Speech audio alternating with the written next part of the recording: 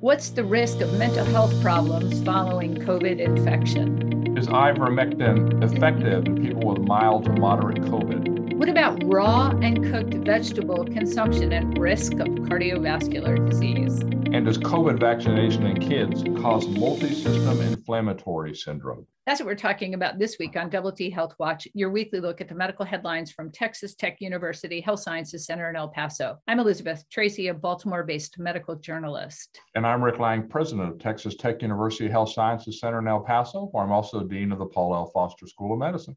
Rick, how about if we start first with the Lancet? This is this issue of, are we causing problems in kids when we give them a COVID vaccine? And Elizabeth, this is a major concern because when kids contract COVID, they rarely develop severe complications from it, although it can happen. And in fact, there have been many thousands of cases now, what's called a multi-inflammatory syndrome in children that have contracted COVID. It's manifested by fever, inflammation, a systemic inflammation, and involvement of multiple organs. Gastrointestinal tract, could be respiratory tract, or could be the heart. And so there was some initial concern that, maybe if we vaccinated kids, it would actually induce or cause this multi-inflammatory syndrome to occur. So this is an active surveillance study looking at potential cases of multi-inflammatory syndrome in children called MISC. It's using both CDC and FDA reporting mechanisms for kids that have received a vaccination and had any complications. It's mandatory that providers provide this information about any complications. From December 2020 to August 2021, there were 21 million kids aged 12 to 20 who received vaccination. They reported only 21 cases of multi-inflammatory syndrome. We have to compare it to what the risk is in kids that get infected that aren't vaccinated, and that risk is about 220 cases per million.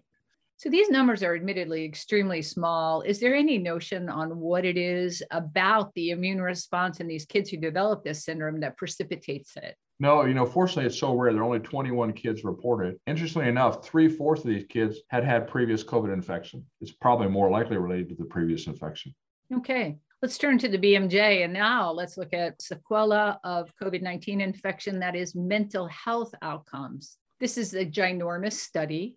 It has over 153,000 people who survived the first 30 days of SARS-CoV-2 infection and two control groups. One of them, a contemporary group of almost 6 million people with no evidence of COVID, and a historical control group similarly of almost 6 million people that predated the COVID-19 pandemic. Basically, what they were looking at was a whole lot of different mental health conditions that did they arise after somebody was infected in comparison to these other groups?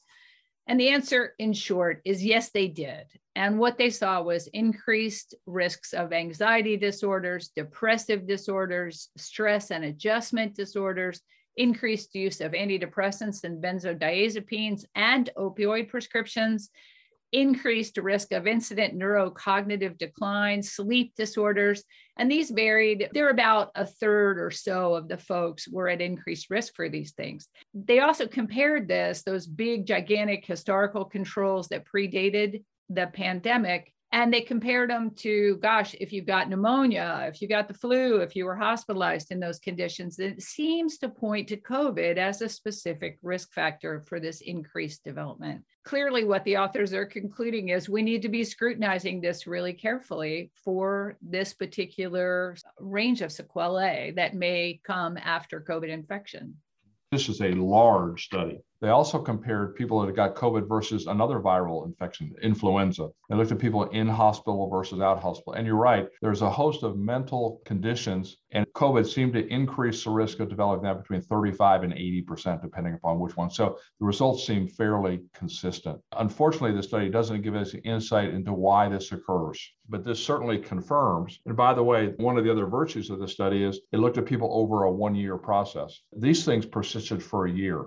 I'm going to point to another study that we're not talking about this week, but that looked at the incidence of post-traumatic stress disorder among the loved ones of people who were hospitalized with COVID, people who were in the ICU. And sure enough, found that it was unique to COVID when you had a loved one who was hospitalized in the ICU, that you did have an increased risk of PTSD. And so I'm going to ask you to speculate on what you think is the genesis of these mental health conditions subsequent to exposure to COVID, patient or not. A couple things. One is there does seem to be a clear relationship with COVID. It appeared to be more severe in hospitalized and non-hospitalized patients. So it's almost like there's a dose response curve. It lasts for a long period of time, and it's a number of different disorders. It leads me to believe that the neural system is directly affected by COVID infection. Now, whether it's a direct result of the infection by the virus or whether it's a part of the inflammatory system, that we don't know. I would note, of course, in this study that it was conducted in a veterans and a VA population. And so it's got a very limited kind of capture as far as slice of the population goes. You're right, it does. Is it applicable to the rest of the population? Well, this is one of a multitude of studies that have documented mental health outcomes in people with COVID infection. So I think there's a remarkable consistency even across different populations. Again, the value of this study is the large number of individuals, the long time period they've been evaluated, and the great control groups they used. So speaking of COVID, how about we move to the JAMA internal medicine, Elizabeth? Okay, and let's lay to rest this persistent myth about the utility of ivermectin. Well, so it's kind of interesting how this has a life of its own. In 2021, there were 2 randomized trials from Colombia and Argentina that found no significant effect of ivermectin on symptom resolution or hospitalization rates for COVID-19. That's 2021. Fast forward to 2022, and unfortunately, it's still being used. It's inexpensive. It's readily available. For those people that don't know, it's a widely available anti-parasitic drug used by veterinarians. Nevertheless, this study looked at its use in people with mild to moderate COVID-19 and comorbidities. So, and most people with mild to moderate COVID-19 don't have any complications, so it'd be hard to assess whether treatment's effective. They took individuals over the age of 50 and had multiple comorbidities. These are the ones more likely to progress to severe symptoms. They had about 500 of these. They were in the hospital, and you gave half of them ivermectin and the other half placebo. Would the ivermectin individuals be less likely to progress to severe disease? And what they found is that the use of ivermectin did not improve any of those outcomes at all. And in fact, it wasn't statistically significant, but the people on ivermectin actually did a little bit worse. For all of our listeners who wonder, gosh, there must be a group of individuals in whom ivermectin can be used and can be beneficial. Even in the subgroup analysis, there wasn't a single subgroup that ivermectin was useful in people with mild to moderate COVID symptoms. I just have to share with you anecdotally that we had a patient who was in the ICU who actually demanded ivermectin for treatment of his disease. Yeah, ivermectin doesn't help COVID and it doesn't make you smarter either. That's the unfortunate thing.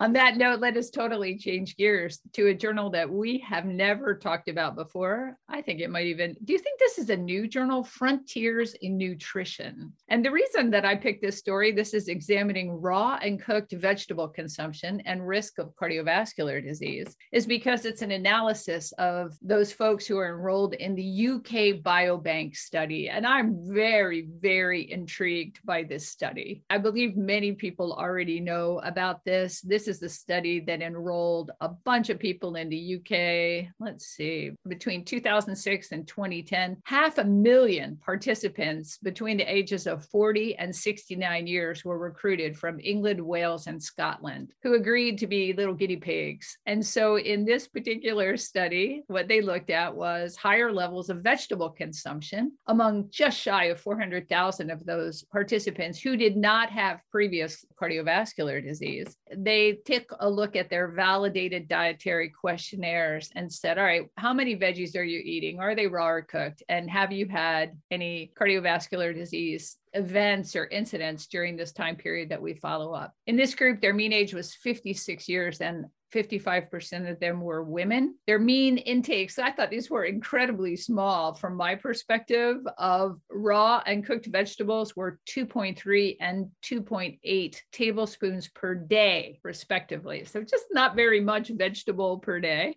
What they saw was that raw vegetable intake was inversely associated with cardiovascular disease incidence. Cooked vegetable intake was not.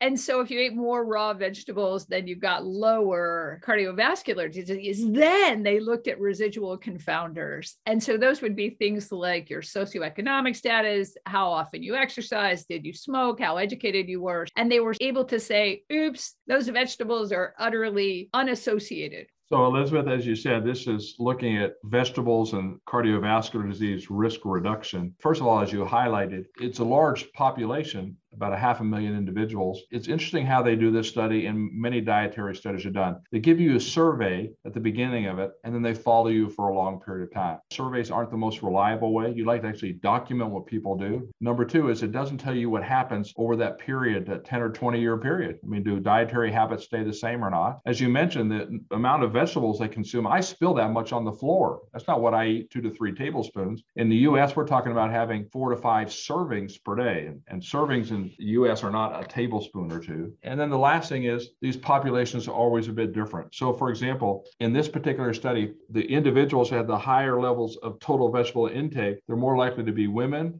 better educated, live in an affluent area, have a lower BMI, a higher level of physical activity, and less likely to be smokers. And so those are all things that affect cardiovascular health as well. So the message that I think our listeners should hear is not that vegetables aren't useful or that if you cook them, they're not good. It's just that there are a lot of things that contribute to a healthy lifestyle. And doing these kinds of studies can be very difficult. Yeah, I think it's really fascinating. And I think we're going to see a lot out of this study. And it's similar to, of course, the health professional study and the nurses' health study, these longitudinal studies that are attempting to discern what are some of these factors and what is their impact.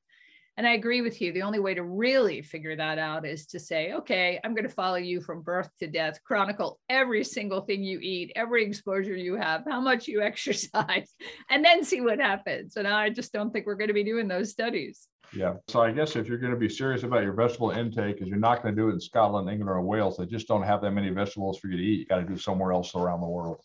On that note, that's a look at this week's medical headlines from Texas Tech. I'm Elizabeth Tracy. And I'm Rick Lang. Y'all listen up and make healthy choices.